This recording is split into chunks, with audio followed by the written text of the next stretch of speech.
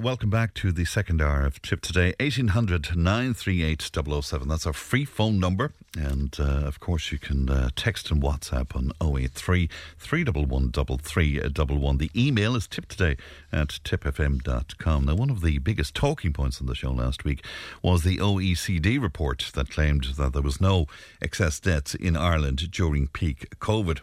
And now Ellie spoke to Professor Anthony Staines, who tried to explain it to us. And he was telling us that it's all to do with comparisons to population growth and the fact that we have an older population and all of that. Now, we got a huge reaction, indeed, on the programme, with many people rather suspicious about the report as well.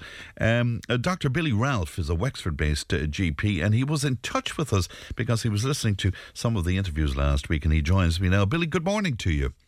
Good morning, Fran. How are you? Thanks very much indeed for making contact with us and coming on with me this morning as well. You spoke to us in your correspondence about the darker aspects of what went on during COVID. Would you explain some of that to me, Billy? Okay. So I'm glad you're actually taking the time to address this issue, because very few people want to hear about it, or very few media outlets want to even discuss it. So some of the darker aspects. Okay, so from the outset, GPs closed their doors to patients. We're the medical profession, and we closed our doors. And then we received a document from the Irish College of General Practitioners telling us that we don't need to see our patients, we don't need to examine our patients, because basically there were no treatments for this condition. And we could have just advised them that depending on the level of breathlessness, they could then call an ambulance and turn up at the hospital. Now, that to me is not why I became a doctor, so that I could deal with everything on the phone, and I could keep my hands nice and clean, and I could turn around to very elderly patients that I've known for a number of years who were frightened by the amount of nonsense that was coming out of RTE about the risks to the population, and it was death. But then when they rang me looking for some solace or to be seen by their doctor, I'd be telling them, sorry, no, I can't see you. I mean, that alone was one of the darkest moments that I've had as a doctor in 30 years. And what was it, Billy, that informed the Irish College of General Practitioners, that informed them to give those instructions to GPs like yourself? Where did that come from? To be honest with you, I don't know, and I'm not going to run off down some conspiracy routes, but there was some very dubious modelling done by a man called Neil Ferguson from Imperial College, who has a very dubious track record of modelling of diseases from the swine flu to foot and mouth, etc. in the UK. And he was very heavily funded by the Bill and Melinda Gates Foundation. And he came up with these horrendous figures for the numbers of deaths likely to occur should a series of measures not take place. So the British government ran with his modelling, and I think the American government ran with some of his modelling as well. So the frightening element of the numbers of possible deaths, hence the deadliness of this condition, came out of his faulty modelling. Now, his modelling, despite the fact that his models were challenged by Nobel laureates like Michael Levitt, and there was research from the likes of Professor John Ioannidis at Stanford showing that the infection fatality rate was probably a little higher than the flu, and we knew who the age risk were. The message was still, everybody's at risk. And therefore it was safer not to be seeing people than to lock everybody down. Now, where the Irish College of General Practitioners got their view back in April of 2020 that GPs were to keep their doors closed and not see patients, I have absolutely no idea, because that runs against all practices of medicine that I've better. And I'm racking what's left of my brain cells here, because it seems to me, even when I think back on that time now, even though it's only a short time ago, I'm still sort of have this surreal sort of image of it all in my head. But the WHO at the time, they weren't all that anxious about the notion of lockdown, were they? The reason they weren't is because in the 2019 pandemic guidelines, there's nothing about lockdown. This was changed. This was changed in 2020, and it was changed. And initially, the people who introduced lockdown were the Chinese Communist Party. They introduced lockdown to their society. Now, how that filtered through to so-called Western liberal democracies, I don't know. I know there was a big scare about what appeared to be going on in Italy, and I don't know what influence the Chinese model had on the Italians, and then subsequently panic spreading through Europe. But there were many notable academics, not in this country, but people from the likes of Harvard, Stanford, Oxford, academic institutions which far surpass anything we have in this country, who were completely ignored, and instead we listened to people who were pretty mediocre in their profession, actually, and completely ignored people like Martin Kulldorff of Harvard and Professor Jay Bhattacharya from Stanford, who had a reasonable voice. Is it an excuse, Billy, that we were in unprecedented times and that, it was goodness that was at the back of the decisions in terms of protecting our people? Because do you remember the famous phrase, we were trying to listen to the science? Yeah. Yeah, no, I don't buy that. Do you not? Because, as I say, from as early as April, when Johnny and I just published the data from the Diamond Princess cruise ship, which was like a little petri dish experiment of people trapped on a cruise ship of mainly, the type of age group who go on cruise ships, as well as a young cohort of the staff. It was quite clear what the infection fatality rate was going to be, likely be then, and who was most at risk. And as it turns out, his predictions from then, as with Michael Levitt's from some of the Chinese data that he was managing to get early on, it turned out that's exactly how it was. And that was March, April of 2020. And we continued on this vein of panic despite a huge amount of evidence. We even, for instance, we invited Professor Carl Hennigan from the Oxford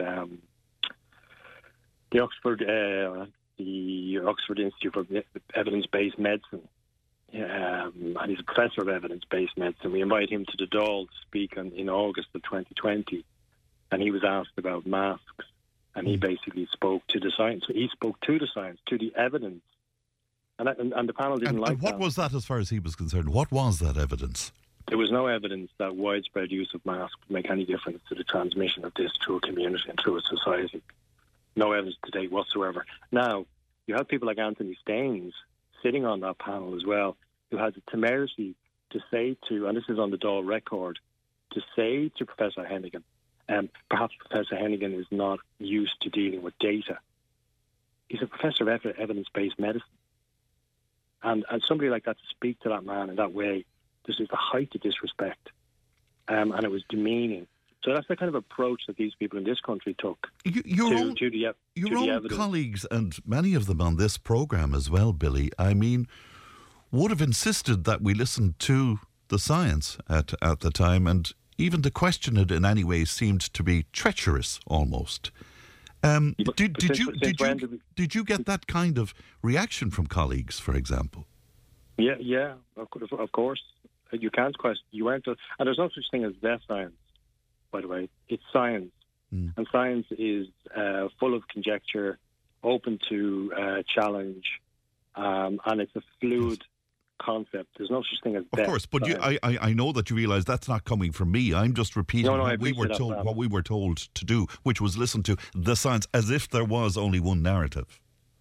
I'll give you an example, right? I'll give you an example.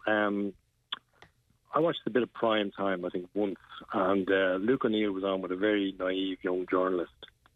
And at this stage, it was probably late 2020 when the Great Barrington Declaration had been put forward by these people from Harvard, Stanford, and Oxford.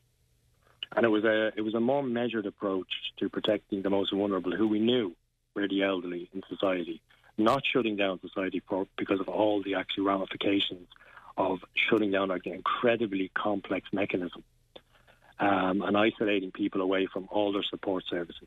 They had a different approach.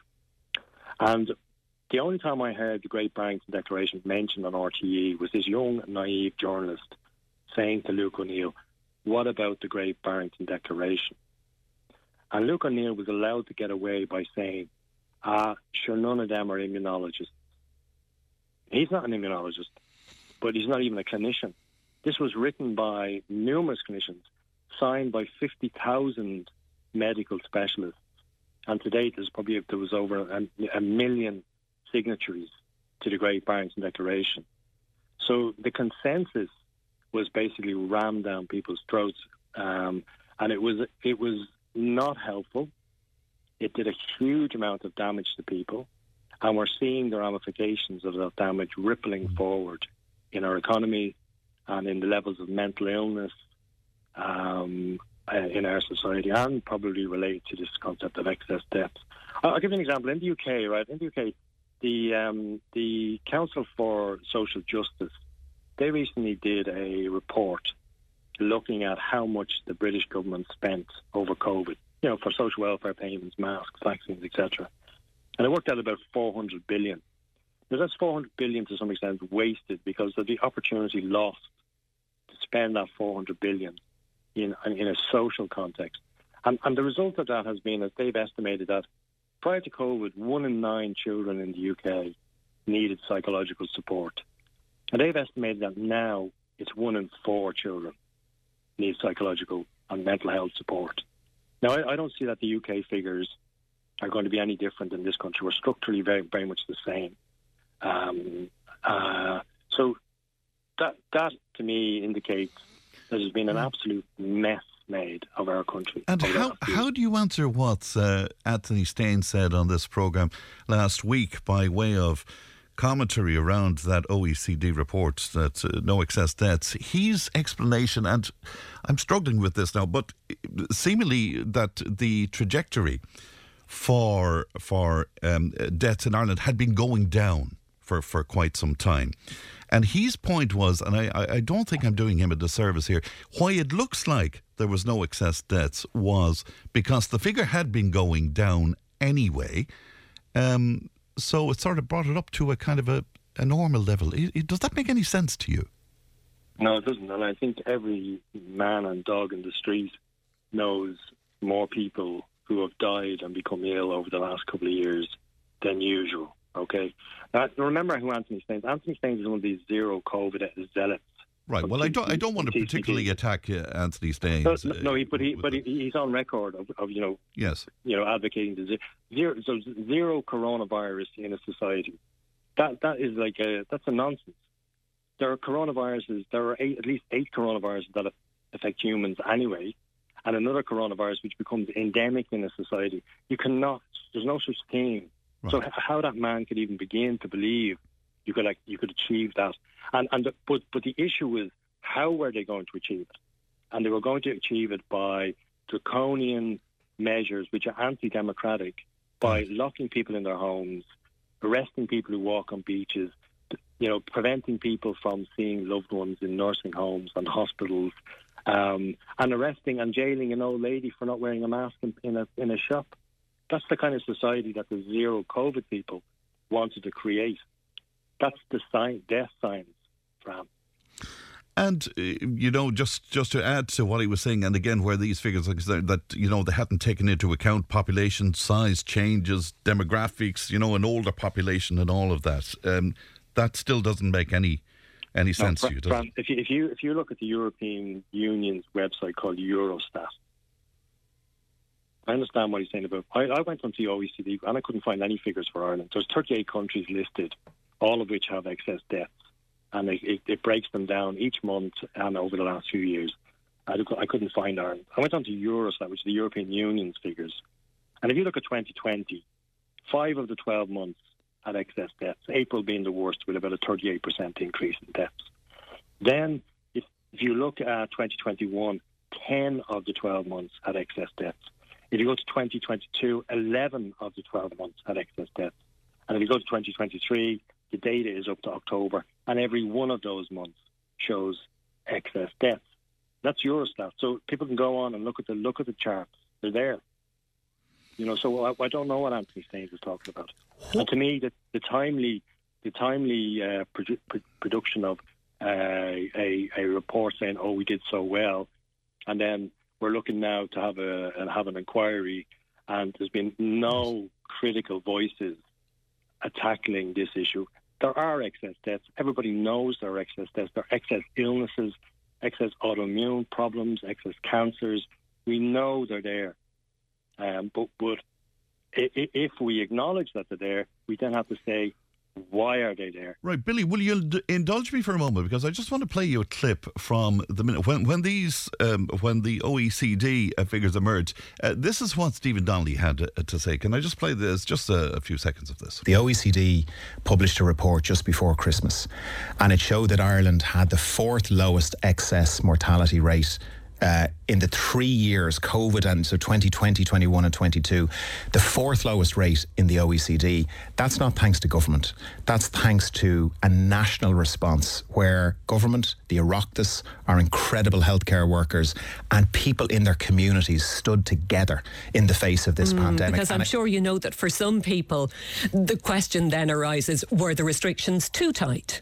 That's exactly what this review can look at, but ultimately what we wanted to do was save as many lives as possible. So that's the Minister, Billy, giving us a clap on the back. But that's complete and utter rubbish. There is no evidence worldwide that lockdowns made any difference, and he will not be able to produce any evidence. Again, people like professors of medicine in Stanford and Harvard, the Heart Organisation with Dr. Claire Craig and people like that in the UK, Carl Hennigan in the Oxford for evidence-based medicine. All those people have basically said masks did nothing, lockdowns did nothing. They did harm the lockdowns more than anything else. And this business of clapping everybody on the back, you're clapping everybody on the back for giving up some of your democratic rights to just basically free associate, protest, etc. So that's an absolute nonsense. This is a sop because there's going to be an election next year, and these people know that they have an angry electorate, and they have an angry electorate across a number of major issues. And they're just trying to put it's like that bloody Jerusalem, I think they did during COVID. I've never seen anything more nauseating. I don't know what the hell that was about. Well, that was what? This was the dancing and the clapping and stuff, was it? Yes. And Donnelly's comments there now, that's another sop to people by the media to make them feel like they did so well because they did what they were told. Do you have any issue with the fact that the same minister is now reaffirming our commitment to the notion of an international pandemic agreement as well, probably based on the kind of information that you're discussing with me? I do have concerns. I am not an expert on the pandemic agreement or the international health regulations. There are two things which are going to change. I'm not very knowledgeable on either of those, but I do know from what I have read that there appears that there will be a degree of sovereignty removed from countries across a number of areas, like dealing with the health of animals, dealing with the health of the land, dealing with the health of people, climate-related issues.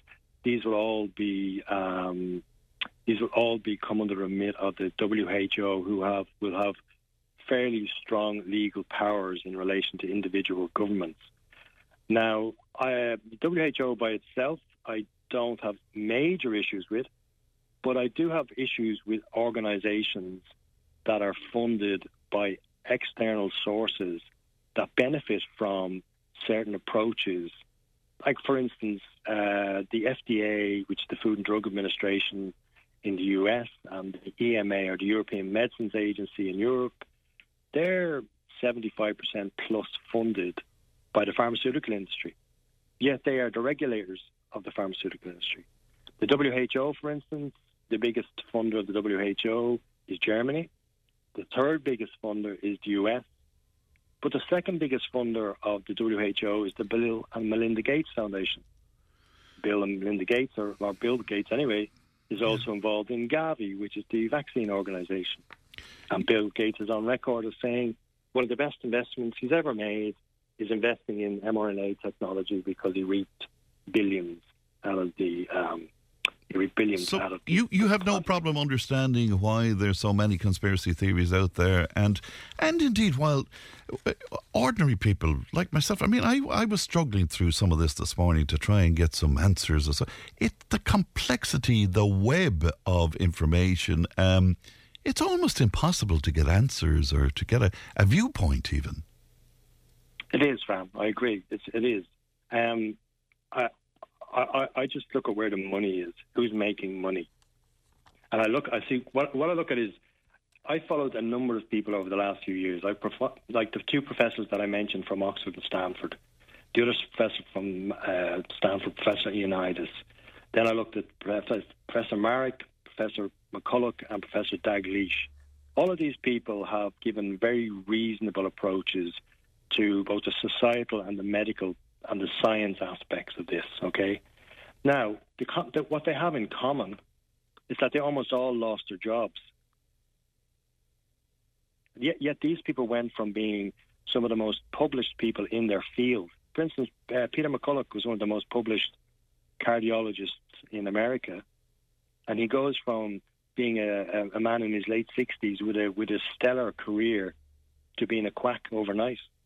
Same with Paul Marek, one of the most published intensive care physicians in the United States, and he goes from that position to being vilified overnight.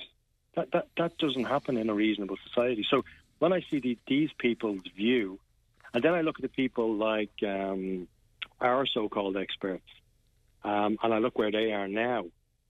You know, they're quids in having sold various companies. They've got elevated positions within big Irish companies, and others will probably move on to either the WHO or European position. So, you know, if you look at the kind of information they were giving out versus the reasonable information that these other people were giving out, and then you look at who benefited from the approaches that they took. Now, all those people from the likes of Harvard and Stanford, why they were vilified as opposed to just let's have a discussion, like we're having now. Let's have a discussion. There are viewpoints, and I appreciate Anthony Staines, and he's an epidemiologist as well, so he knows much more about numbers than I do.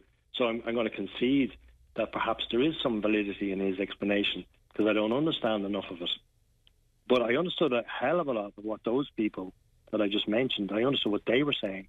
I also saw what I was seeing on the ground as a doctor. And then I was also seeing what I was being asked to do as a doctor. And morally, I found it reprehensible.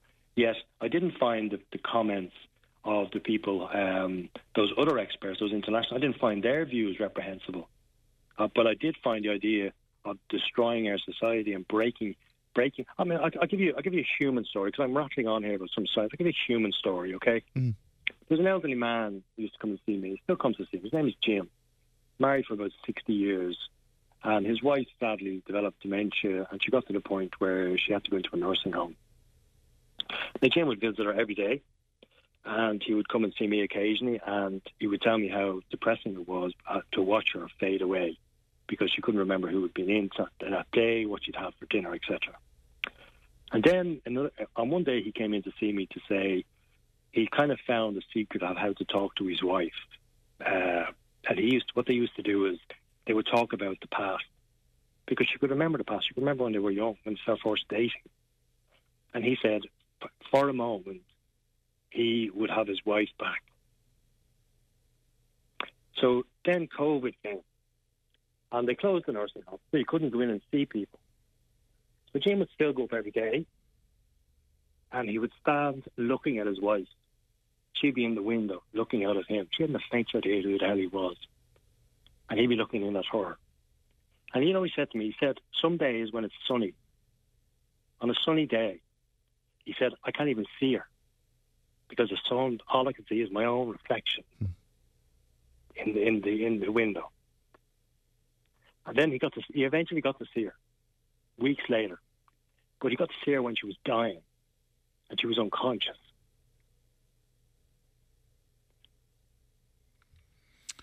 That's what COVID did.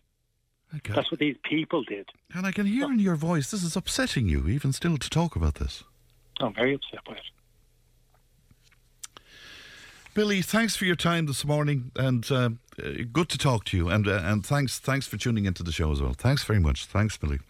Okay. Good morning to you. And that's Dr. Billy Ralph there speaking to us this morning. 1800 938 007.